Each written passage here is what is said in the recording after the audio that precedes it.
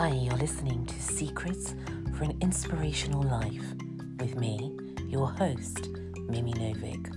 I'm so happy and thrilled to have you here with me. I have created this series for all of us so we can change our world together and live a more holistic and balanced life. Together, we will share lots of inspiring stories from all walks of life, speak with leading experts, enjoy healthy living ideas, explore music and subjects that inspire each other to always have hope. Thank you so much for listening. I really appreciate all of you.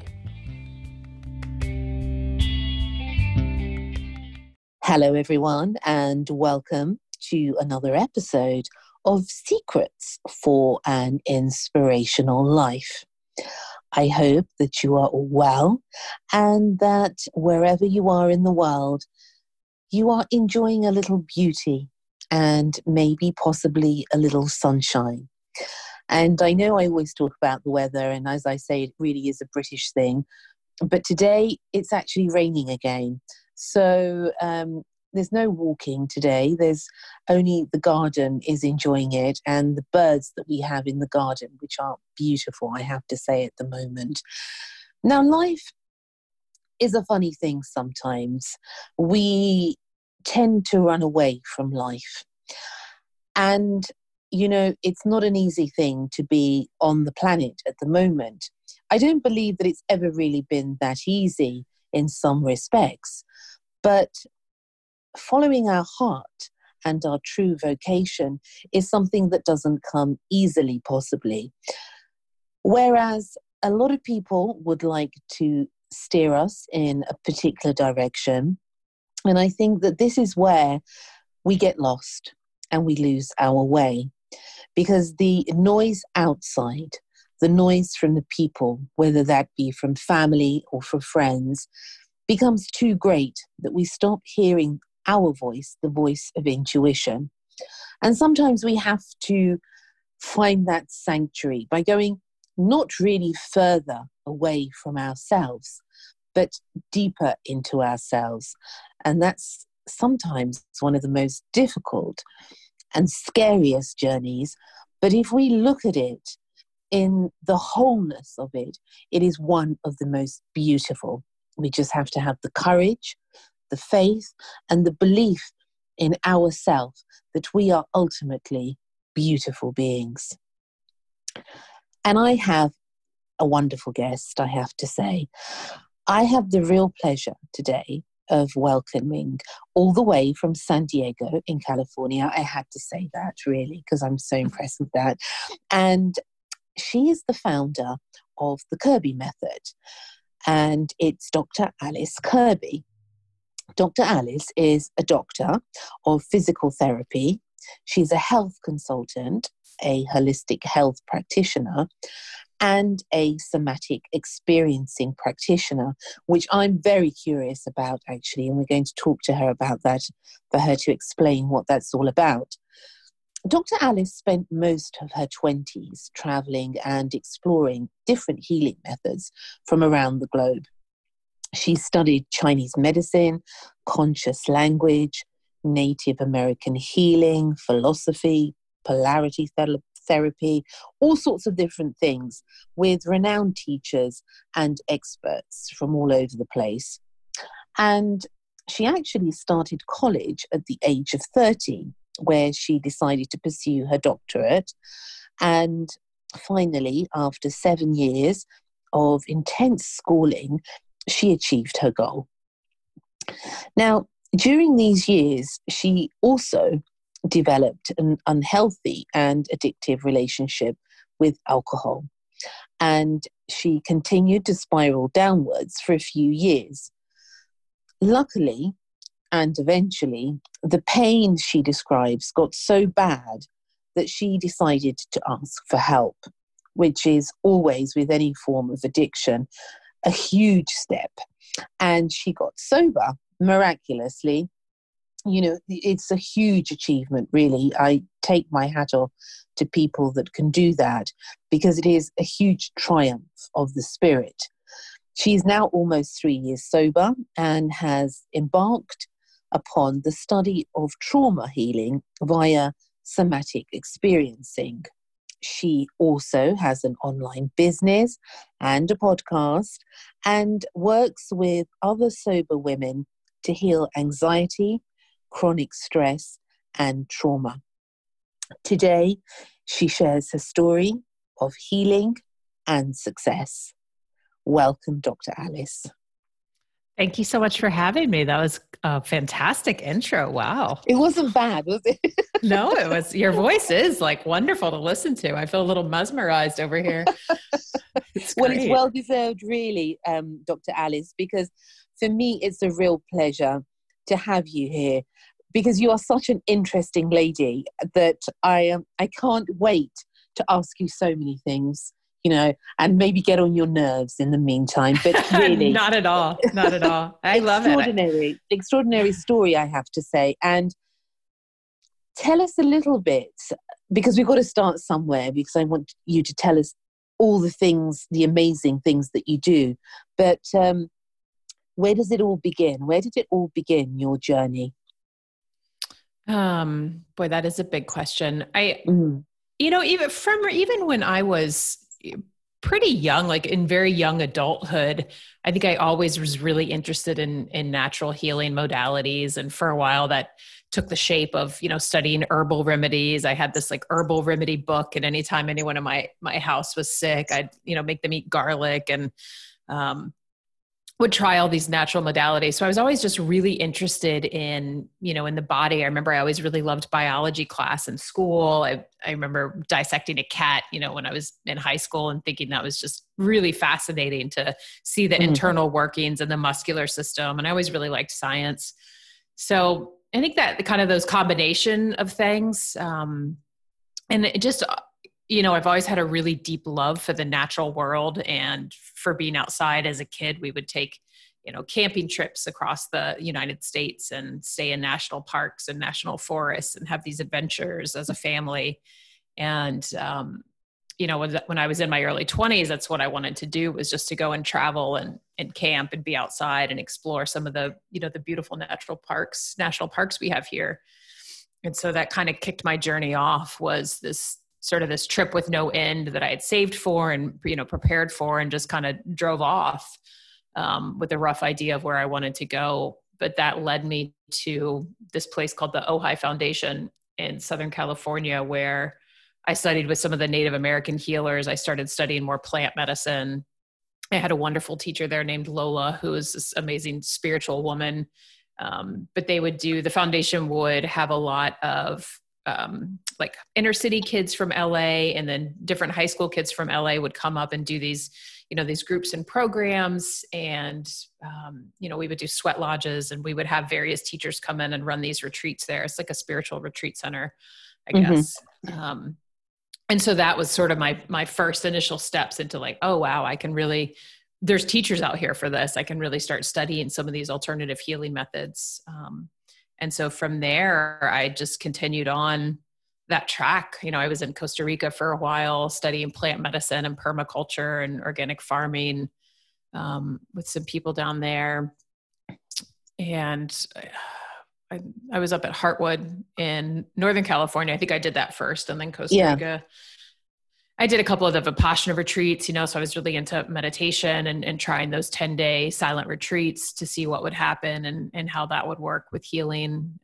In the massage school I went to at the Heartwood Institute, it's way up in the mountains in Northern California, like 45 minutes up this dirt road, surrounded by pot farmers, which back in the day was before marijuana was illegal. So there was always a sense of like some shady business going around in the neighborhood, but then in the middle of it, yeah, there was, when we had this healing art school, which was, it's this beautiful countryside up there. It was an amazing place to study. I studied with Paul Pitchford, the author of Healing with Whole Foods, and Suzanne Shaw, who's an amazing, Qigong teacher, Chinese medicine teacher, herbalist. And we used to go and forage for mushrooms and forage for plants in the wild. Wow. Yeah, it was really pretty neat when I think about that time in my life. It was such a, And how long did it last for? I was up there for 2.5 years, maybe. I ran the Hmm. clinic for a little while when my teacher Suzanne went to do some training. So I got to run like the little holistic clinic and give people herbs and make herbal medicine. And, when people got sick, they would come there for like natural healing stuff. So that was really fun. I used What to a have like, wonderful way to experience healing, really, isn't it? yeah, truly was. I would blast Madonna's Ray of Light album and like make the medicine and dance out front in my underwear in this like mountain, where no one was around. What, and throw your bra, is it called a bra in the States? And throw your bra to the moon. What's it called? It is called a bra, It is yeah. called a bra. Yeah. Yeah, pretty much. I know it was kind of wild, but really joyful and fun and just very present with the land there. Cause there we had structures, but it was a lot of life happened outside. And is it something, Dr. Alice, that because I do complementary medicine as well. So that's why I'm fascinated with your work and the sort of things that you offer and the sort of things that you've done, because natural medicine saved my life when I was 7 and I had pneumonia. And ever since then, by my great grandmother, ever since then, I've been an absolute firm believer in the power of nature and natural medicine. So for me, it was something innate as a child. Is that where it all started with you, with regards to really having this affinity with nature? I think so. My mom was always really way ahead of the curve as far as nutrition went. Like I didn't have any processed sugar before I was 2 years old, and she would bake her own bread and like made all of our own food, and was, kind of like back in those days, people would call her a health nut, but it was before any of that was really in the mainstream. I don't know where she got this from, but it was just, really how I grew up was like doing things more of a natural way and a holistic way. And just always being outside, as a kid, I was always playing outside, and it just made sense to me, to have the natural world be a part of my everyday life. It still does. I don't really know how to not have that. But that's so potent. I didn't have an experience like you described of really having a profound effect of natural healing on my own life. I think it just kind of evolved, as I continued to meet teachers and people who were really practicing some of these techniques and seeing like, oh, this really works. And there's a methodology to study it and to use it with other people. And what made you decide to get into all of this type of work and this type of holistic lifestyle, to becoming then, a doctor and a holistic health practitioner? How did you start that love? Randomly, honestly, when I think about the way things unfolded, like I said, I always I knew that I liked science and biology and I liked medicine, but I never, in high school or things like that, I was never like, I'm going to be a doctor, or I know what I want to do. I really just wanted to travel and like get the hell out of Virginia where I was raised. I wanted to like get on the open road and be outside and explore. I remember saying to a friend, as we were going through college applications, and I was like, I just want life to be this series of gripping experiences. And I just always remembered that, because now I sort of have a toned down version of that, where really I like to just be in my body to experience things. But, as a young person, I really I longed for sort of the open road and adventure. And it led me to this Ojai Foundation, where I think that's kind of where my journey really kicked off, where I started learning more with the Native American philosophy and teachings and the plant medicine. And then from there, somebody told me about Heartwood, and I was like, oh, let me go here and study massage therapy and Chinese medicine. And it just sort of took off from there, where I just continued to learn. And then at one point I really wanted to broaden my scope of practice. And I felt like I needed some Western medical education to more legitimize the work that I wanted to do. And so I went down that track of going back to school, like more formalized education. And that was at the age of 30? That's when I started college, yeah. And how was that compared to knowing all about yeah, I mean, Yeah, I mean, there's a reason I was like became a heavy drinker. Like it was, PT school particularly was pretty stressful. My first couple years of undergrad, I went to community college because it was really affordable, and I mean, I like school. I always have. I like learning. Formalized education makes sense to me. So part of it was great, and I got to take a lot of really fun electives, and I learned about art history, and but I was also doing like a comprehensive, pre-medical education, which is, hard science and organic chemistry and, physics and all of that stuff. But I don't know, I enjoyed a lot of school. But PT school was hard. I enjoyed it too. I really loved the learning, but it was just hard. It's a lot of volume of information. I think not everyone really understands that it is a doctorate. I mean, it's a medical degree. It's you have to learn a lot. And so there's a huge volume of information that you're just expected and you've got to take in all the time. And if you don't, meet certain criteria, you get kicked out of the program, and it's a huge financial investment. So for me, it was just like this constant underlying stress that I was really trying to manage with alcohol. And how, because you now are helping other women to heal anxiety and stress and trauma. And that is because of what you went through, isn't it? Through your years of having this addictive relationship with alcohol. Tell us a little bit about that. About what happened? About like what was going on for me? Yes. Yeah. Yeah, sure.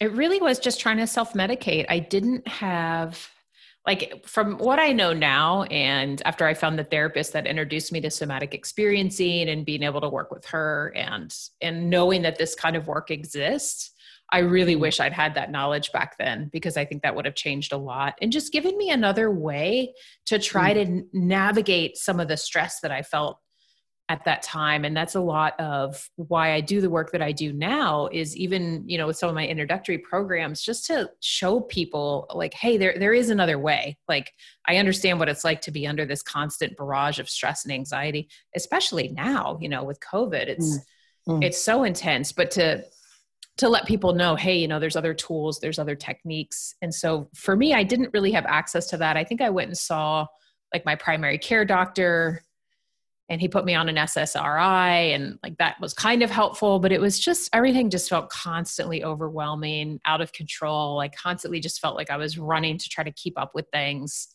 and failing. I would drop a ball here or here. And my last clinical rotation, I've talked about this on a few podcasts, I was at a hospital in DC, and it was just a mess. I was doing a really poor job of it. I was drinking a lot on the way home every day. And, and I just felt like I could not keep things together. And I know the alcohol like wasn't helping, but I also didn't know what to do like for my nerves, or I didn't know how to unwind it all without it.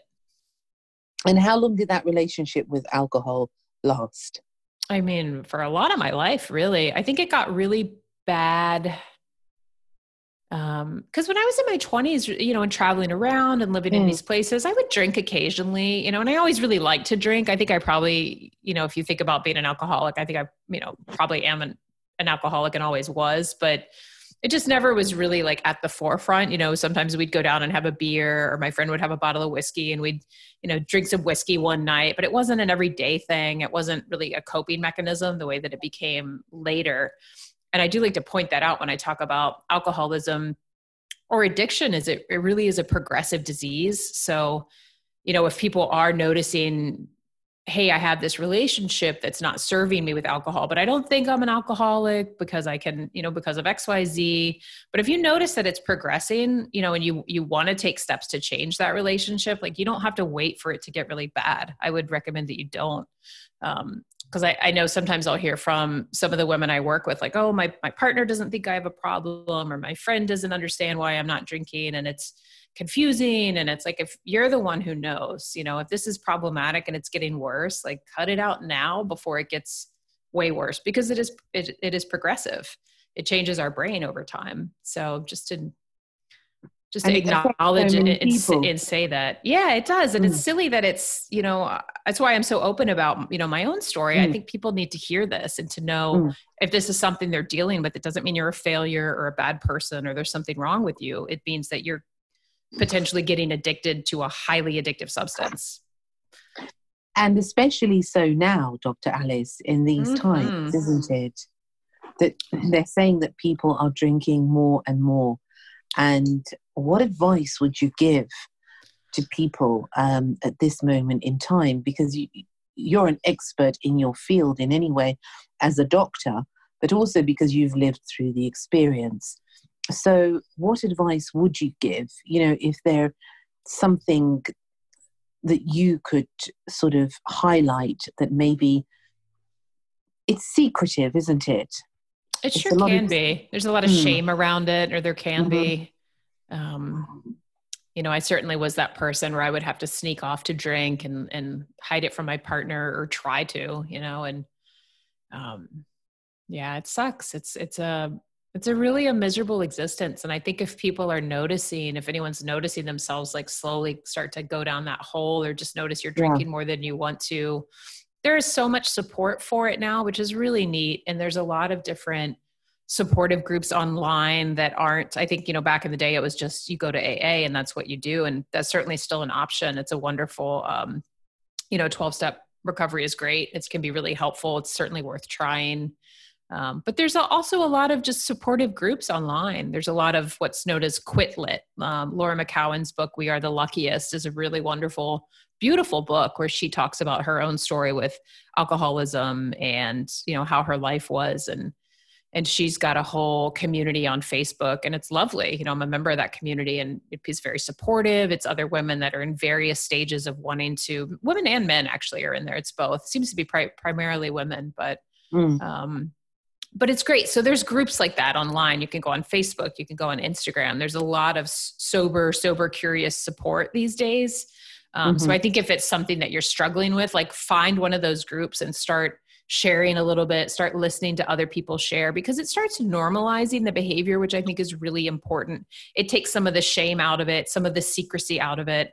I think mm, Brene Brown talks about, what shame needs to grow in a petri dish is like secrecy and I forget the other thing. But when mm. we can start actually being more open and talking about it, even if it's just to people online that we don't know, it really breathes more life into us and it takes some of the power out of the behavior. So I think things like that are really important, and finding alternate methods. If you're drinking because you're anxious or stressed, like what else is available to you that you can try? Pick maybe one or two things to try instead and try that for a month. Try to create new rituals around when you would drink. If every night at 5 you have a glass of wine, like what else can you do at 5? Or can you drink something else? Can you make a fun drink that is non-alcoholic if that's what you do? So it's sort of creating new rituals around habitual behavior, I think can also be really helpful. Yes, I mean, and one of the important things that you said there was that it's progressive. So you have to literally nip it in the bud before it starts to get worse. It makes your life easier, I think. Mm. It would have made my life easier. Now, it's a huge thing, I think, any type of addiction, because it is somehow, they say, a disease of the soul. I've heard it being described as that. And I think you being, the holistic practitioner and the healer, and, there is a lot of spiritual diseases out there, aren't there, Dr. Alice, that we are now finding that are coming to the surface. I've certainly seen come to the surface, whether that be anxiety or stress or trauma or addiction, whatever it is. What do you think is really the cause of this rise in so many people suffering in this way? It's such a great question. And I definitely agree with you. I think that there is a spiritual malady. And I think that shows up because we're so dissociated from ourselves, and we're dissociated and disconnected from each other, and we're disconnected from the natural world. Sometimes you could go a day and not be at all, like have your feet on the ground, even in shoes. Maybe you're just walking on concrete, and we're such, at least in these first world countries, we're so like independent. And I know there's a word for it that's escaping me right now, but we don't have that group mentality that some cultures do have. We're more very independent driven and self-focused. And so we can create a lot of isolation in that. And I think that really is a big cultivator for some of these behaviors as well. That can lead to addiction. But it's, the big thing, and what I work with a lot with the somatic experiencing work, is this disconnection from our own bodies and from ourself, where, yes. we Tell us walk more around. about this somatic experience. I'm very curious about it. Yeah, it's wonderful work. It's changed my life in so many ways. It's a modality that was developed by Dr. Peter Levine, and he's got quite a few books, but Waking the Tiger is one of them, where he really details and outlines the work, and he's the creator of it. So by all means, I defer to him. But I will do my best to give a brief overview of it. Is essentially somatic experiencing is a body-based therapy, or a modality that works with healing trauma and healing chronic stress from a physiological perspective and from the perspective of the autonomic nervous system. So we take out a lot of the conscious brain's involvement around these things and really work with the body and the physiology. And in doing so, we can complete any sort of unfinished defensive responses that may have occurred in any sort of traumatic moments or moments of perceived trauma in our life, where, say you want to go into like a flight response or a fight response because a dog is chasing you, or maybe a loud dog is barking at you. And so your body can hold on to that, and it can actually become stored in the system. And so now maybe every time you see a dog, you react as if there's a threat, even if it's just your neighbor's little poodle, very sweet on a leash, and there is no actual threat, but that could get stored in your body. And so now every time you see the dog, you're like, you kind of brace yourself or go back, or your heart starts pounding, or you need to, cross the street or run away. And so this work helps to kind of go in and I have to say sort of rewire. I don't know if that is language Dr. Levine would agree with, but it seems to be kind of what's happening to go in. Example. So for example, if you don't mind, of course, so that sure. I can understand and the listeners can understand. It's interesting you say about a dog, because I'm actually afraid of dogs. So if I was going to come to you for a somatic experience therapy, and I would be afraid, and I'd say to you, look, Dr. Alice, I'm afraid of dogs. I would actually cross the street if I see a dog.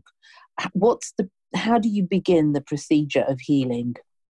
Sure. So I would ask you what's happening in your body. Like when you think about a dog right now, what's happening now?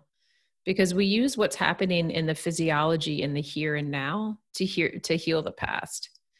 Because if we can be present with what is, so maybe let's say you're telling me I saw this dog. I would ask you maybe like, can you describe, an incident where you had to cross the street? Can we do a little practice? Yeah, let's try it. I usually do it where I can see people because I like to see body language, but sure.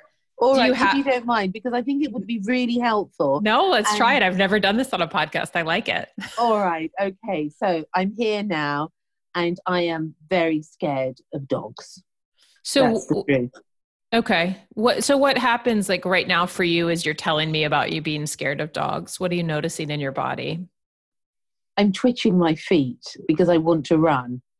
Okay. And so are you able to just be present with that twitching in your feet for a moment? And just notice what happens when you bring your attention to it. Does the twitching want to speed up or does it want to slow down? Maybe stopped. Okay. So what's happening in your foot now or in your feet now?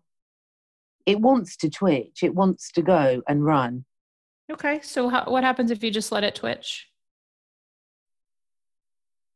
What are you noticing in the foot and then also in your leg? It's sort of like a vibrational feeling. Is it pleasant, unpleasant, or neutral? Neutral. Okay. So see if you can just hang out with it. If it's not too uncomfortable and you feel safe and you Okay. feel okay, just notice that vibration and that wanting to run. The funny thing is, as you're saying it, I know there's no dog, but I'm Mm-hmm. afraid that the dog will bite my feet. I've always got this fear. Where do you notice the fear? How do you know that you've got fear around the dog wanting to bite your feet? What's happening in your body that sort of lets you know, like, oh, I'm afraid? I think it's because the dog is so low down and it has the real ability to bite your foot.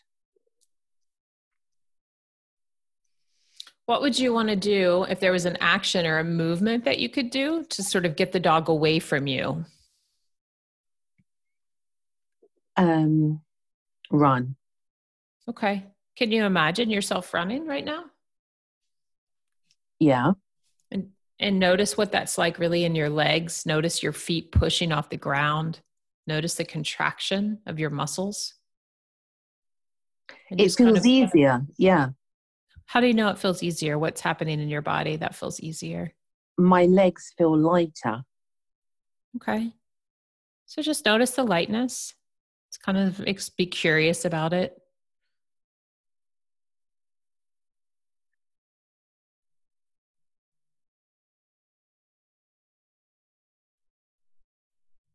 It feels much better.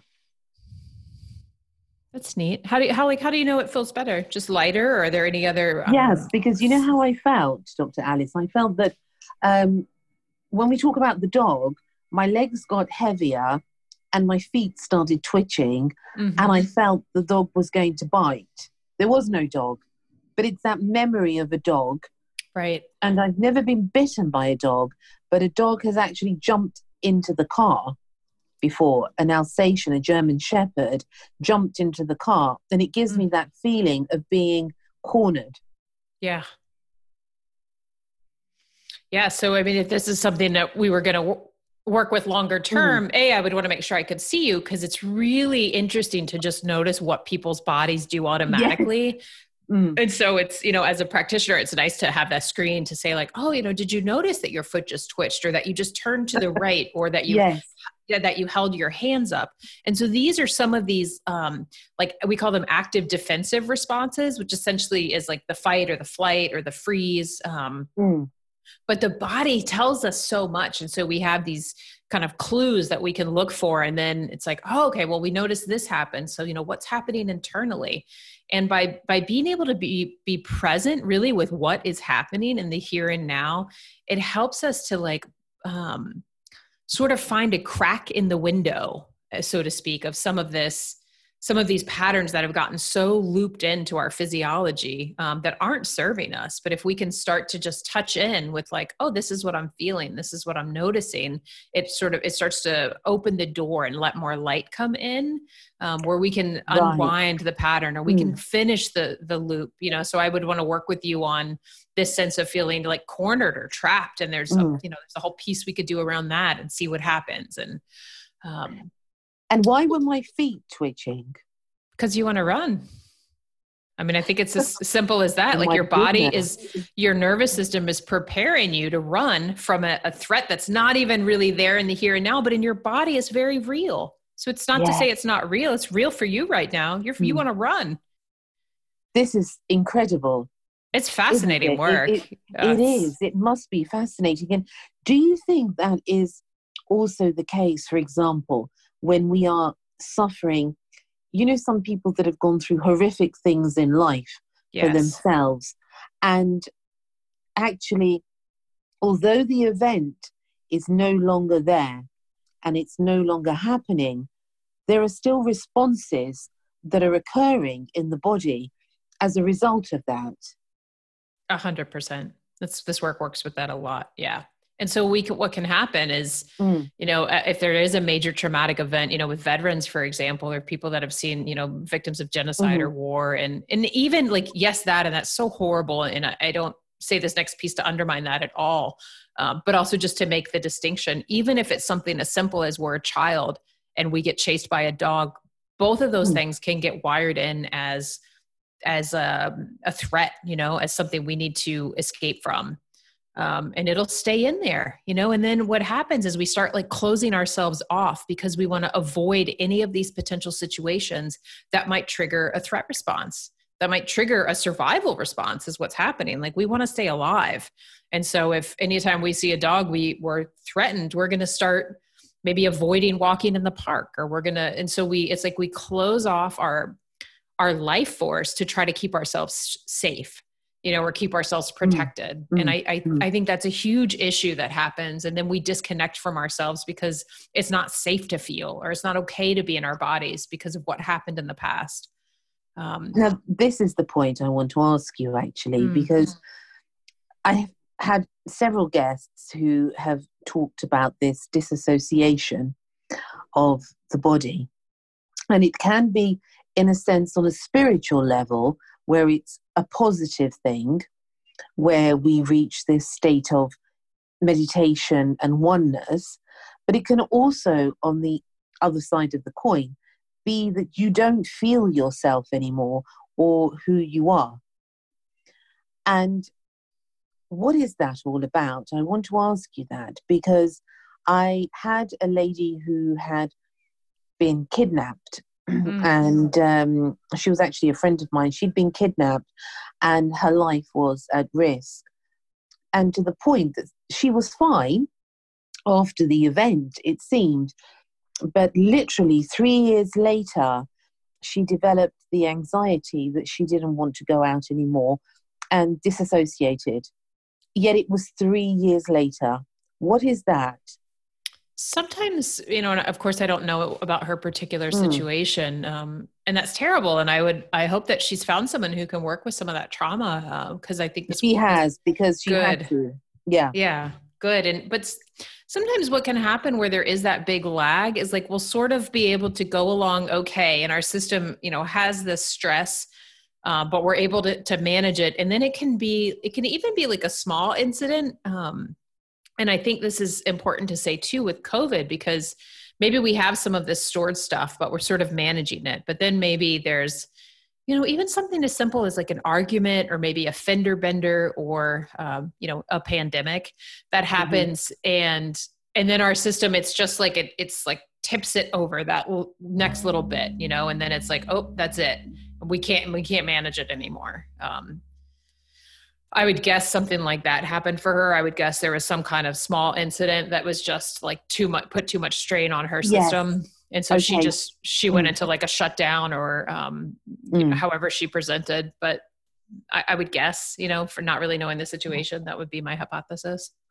And it interests me a lot because I think at that point, that's what I wanted to also ask you. Do you think it's at that point also a form of disassociation is when people start to do things that they usually wouldn't do, maybe reckless behavior or addictions or things like that, as in they don't have to be part of their body?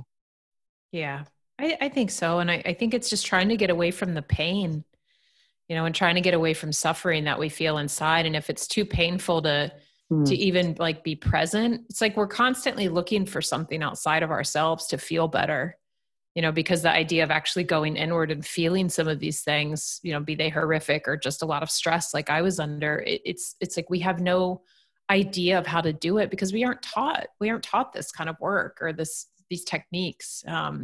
And so I think that we're looking for something outside of ourselves. Maybe we're just trying to numb because the idea or it's not necessarily a cognitive thing, but kind of the thought of like going in and having to touch some of that pain, it's overwhelming for people. And so it's easier for a while, at least it's easier to have a drink, or it's easier to, have reckless behavior, or it'd be an adrenaline junkie, or, whatever it is for anybody. It's a coping mechanism, I suppose. Yeah. I guess a coping mechanism. Yeah. And it's a way to not feel, because I think we need more education in how to feel. Yes, because a lot of people don't feel. I'm very much a person, I don't know about you, Dr. Alice, but I feel everything. And sometimes, there's that old adage of Well, it's both a blessing and a curse to feel everything. There's a saying, so deeply.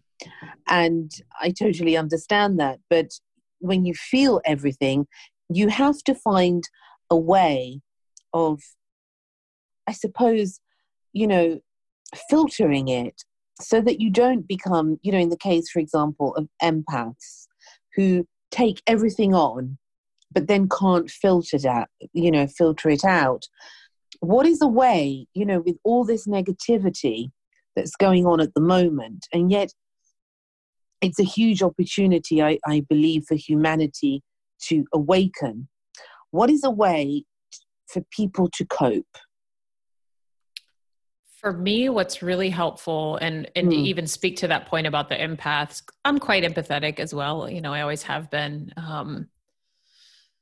And the more that I'm like present in my own body, and the more that I have, I'll use the term boundaries, even though that's not quite how I think of it, but it is. But me filling out in myself gives me better boundaries. And so I'm able to, I was just talking about this yesterday with my own practitioner with, just some stuff with my family where I'm able to, I don't have to say like, this is my boundary, don't cross it. But because I'm more me and I'm more like in my body and I'm filled out more as myself, I hope that makes sense. It's how I pictured in my own head. I literally feel like I'm just filled out more in my own body. That in itself creates more of a boundary, or I don't take other people's stuff on just because I feel like, because I'm very clear and like, this is me, this is my body. I'm going through the world. And I think that is one of the best ways to start coping, is to just start coming into ourselves a little bit better and to notice really, and this is how I like to start this work at all with anyone, is to start noticing when you feel more like yourself. When do you have a pleasant experience of self? And can you, spend a minute with that and notice what's happening in your body? And that starts opening the door to letting us begin to feel. An awareness of ourselves. Yeah, an awareness. There's actually a term for it. It's called interoception.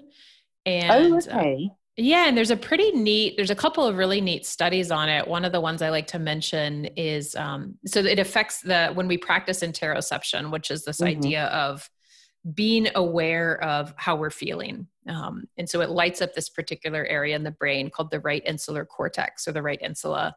And they did this one study where they would have people in the MRI machine, and when people were simply feeling cold, the insula wouldn't light up. But when people were aware of feeling cold, it would light up, which is pretty neat, right? Because there's a distinction there of like, that's amazing. Yeah, it is. And they've actually it's so neat. They've done other studies where like long-term meditators have a thicker insular cortex, and like some studies have proposed it's the seat of consciousness, but I don't know about that. But it's neat to think about, and it's neat to know that it's not just our mind that creates like health or disease or whatever in our body. It's like being aware of what's happening in our body actually can change our mental state. That's huge. That's absolutely huge. Yeah. And it's neat that that's showing up in the research. I'm an evidence-based practitioner. So I love when there's studies like this. It's so cool and so interesting, and just gives so much value and legs to this work of like, yes, you taking the time to start noticing what's happening in your body is of great value. I think that's actually quite miraculous. It is. To be aware, and when the awareness occurs, then everything changes, doesn't it? Did it change for you when we did that little practice with the dog just then? Well, yes, because I didn't realize. I know it sounds crazy maybe, but there's no rationality in phobias, but with regards to, well, why would the dog want to bite my feet anyway? But it's interesting because as soon as I felt running away, that was my moment to go, everything felt lighter. So it was my awareness that managed to shift that feeling of fear and of being sort of oppressed and pushed in a corner. Yeah, it's a Wow. lot can change just with being present. It's What a amazing. wonderful work it is that you do, Dr. Alice, really. I've just, yeah, I feel incredibly like blessed and grateful to have been exposed to it. You know, I found a therapist who did this work. I knew nothing about it. I just was trying to find a therapist when I was first getting sober. And Mm-hmm. she happened to be a somatic experiencing practitioner. And, you know, I work with her still. We did a Zoom yesterday and I love it. I love like therapy day. I'm like, oh, cause we're going to just practice SE and she's going to help me feel my body. And it's so, That's amazing. That I is love it really, so much. it's a Yeah, blessing it to is. be able to find somebody like that. Now, Dr. Alice, tell us a little bit about your work, what you do and what you're offering to people out there, because obviously people that want to contact you need a little bit of information. What sort of things is it that you do? Because I know you told me you do courses as well, don't you? I do. We just started. I have a signature course called Sober and Calm that I actually first launched a few months ago when the pandemic was early on, to work with women who are in various stages of wanting to explore life without alcohol. Or some of the women I work with have been sober for a while, but they are dealing with trying to manage anxiety in a new way. And then I've some women where alcohol really isn't a problem, but they really want to work with their anxiety and they like my approach. So this course in particular, it's a nice introduction because it lays a really good foundation for some of this work and for being able to practice some of these tools of interoception and beginning to work with the nervous system and track the system a little bit. So it's like an introductory course. We do group coaching calls once a week. And it's just a nice way for people to begin coming into their bodies a little bit more in a safe container. We have group sessions. It's really fun. Well, It sounds wonderful, actually. I like it. It's so Yeah, needed, isn't it now? it is, especially now. That's why I created it. Because I do one-on-one work with people, but that's, you know, a bit more in Oh, that's depth. what I wanted to ask you. What one-on-one work do you do? So I've got a couple like systems set up where we'll either work together for 8 weeks, or we'll work together for 10 weeks or for 3 months. And then I do everything via Zoom, especially now it's just too hard to try to do in person. And I work with people all over the world, which is so neat. You know, I have a client in Australia right now and I don't know. I love the accents and just, it's so wonderful. Like we were saying in the onset of this podcast today, to be able to reach and to speak and to work with people all over the world. Yes. Yeah. So with the one-on-one work, we can just get deeper into some of the trauma history and really work with completing some of these active defensive responses that might be stuck in the system. And we just go deeper. You know, you can go deeper in an hour one-to-one with somebody over a period of a few months, and really, you know, resolve some of these things that might be holding people back or keeping them stuck in various places in their lives around alcohol or work or fear, whatever it is. But it's beautiful work. It is beautiful work, and is it satisfying for you? I love it so much. It like brings me to tears, you know, when I think about, Oh, I'm just incredibly grateful. And it's so humbling to, you know, have someone trust me to work with them in that way and to just show up and be open with me. Cause it's scary, you know, it certainly can it be. is. It is very scary. And to be able, you know, to have the trust of that person, it's a huge honor, isn't it? It is. It means a lot to me. Yeah, it Mm, really mm. does. It must be a satisfying work. Now, Dr. Alice, tell me, what inspires you or who inspires you in life? Oh, that's a nice question. I'm always like really inspired by nature. We were just camping, my partner and I, last week up in Idlewild, which is this little mountain town, and you know, just being in these tall pines in this forest and it being so quiet and no one's around. That it just feels wonderful and it is inspiring and it's refueling for me. As far as like people. Mm.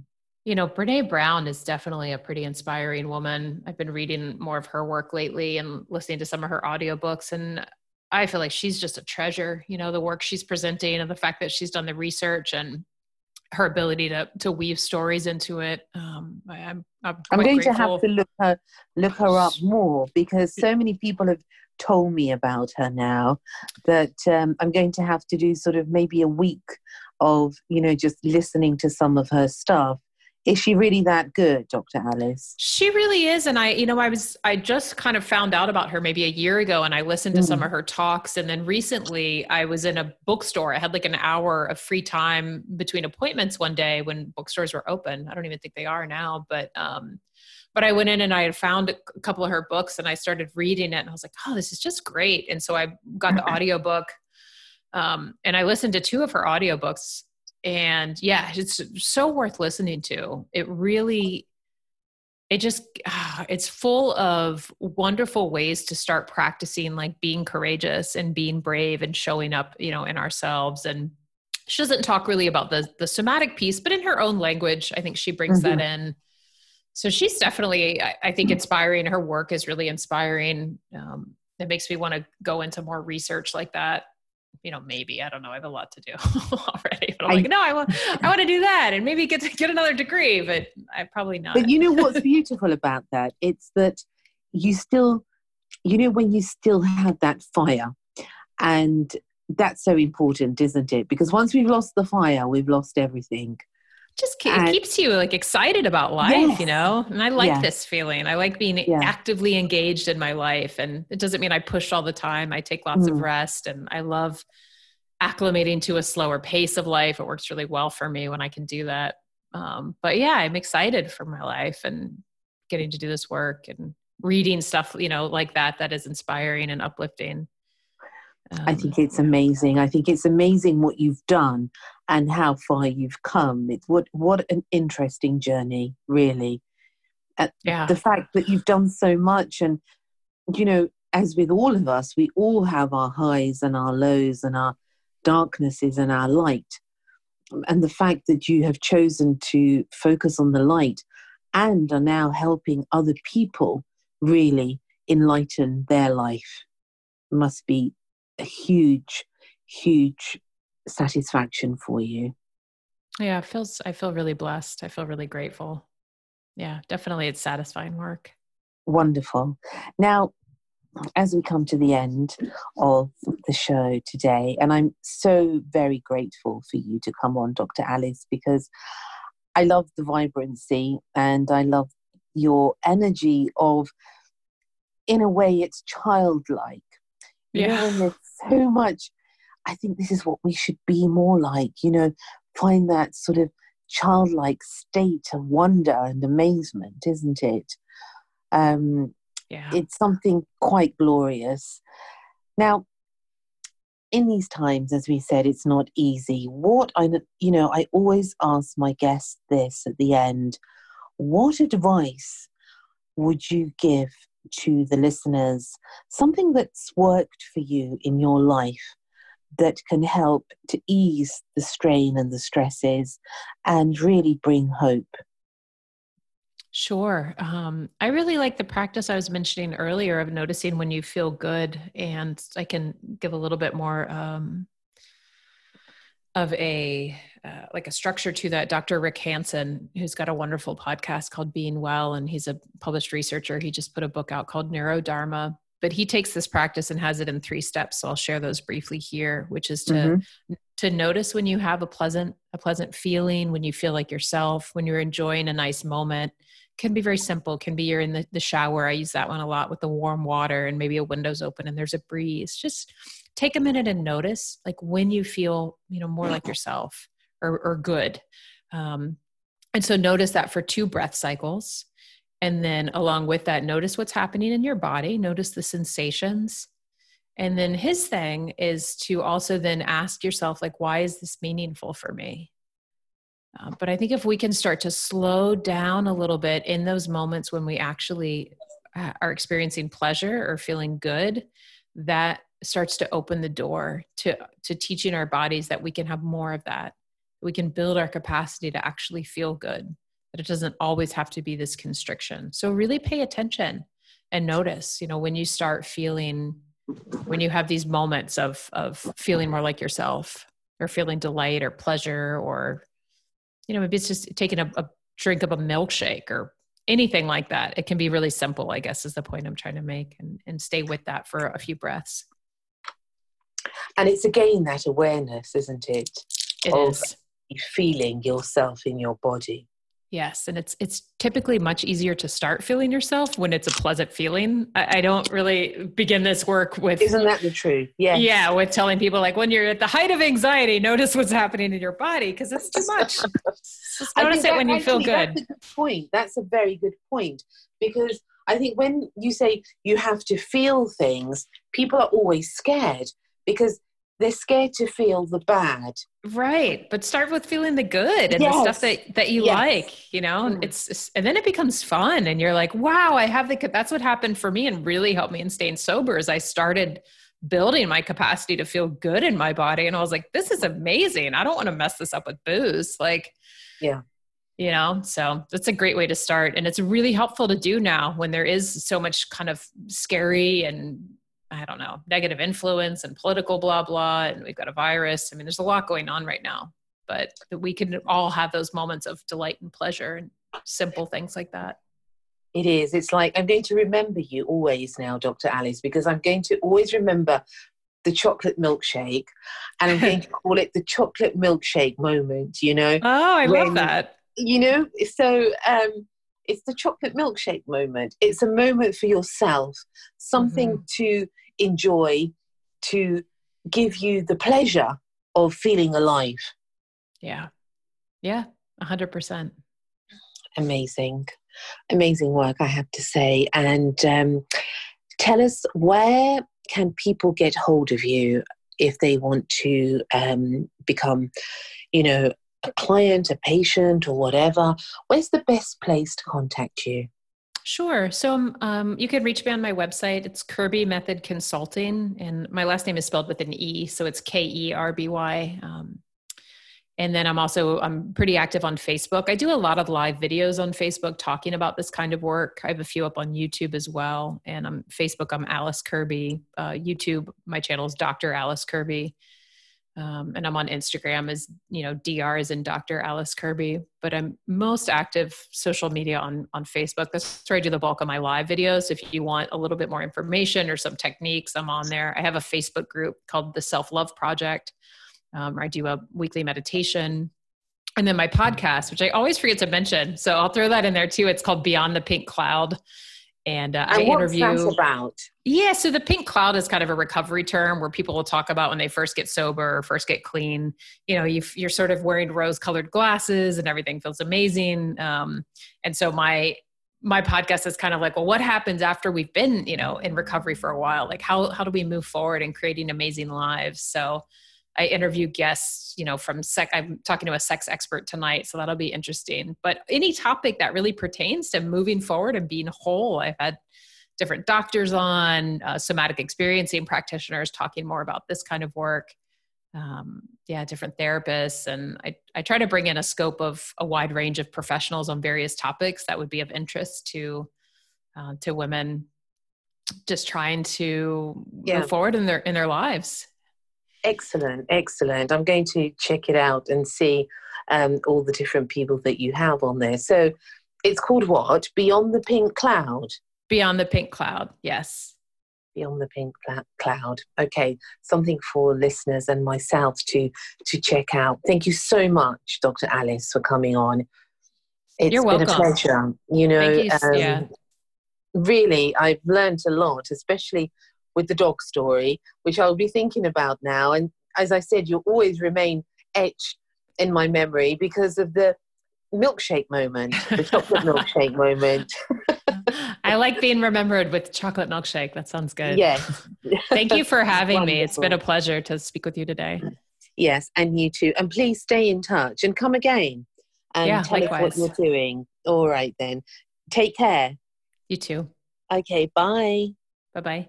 Bye. Dr. Alice Kerby.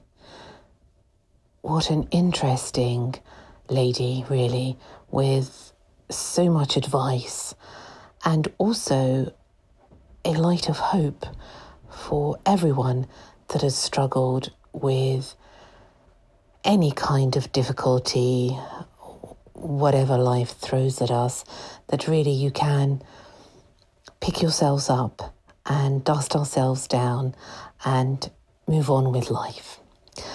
Thank you for joining me today, Until the next episode, look after yourselves and lots of love. Take care. Thank you for listening to Secrets for an Inspirational Life, brought to you by your host, Mimi Novick. Please remember to subscribe to the podcast and see you in the next episode. For more information about Mimi Novick and her books, music, and inspirational work, take a look at her website, www.miminovick.co.uk.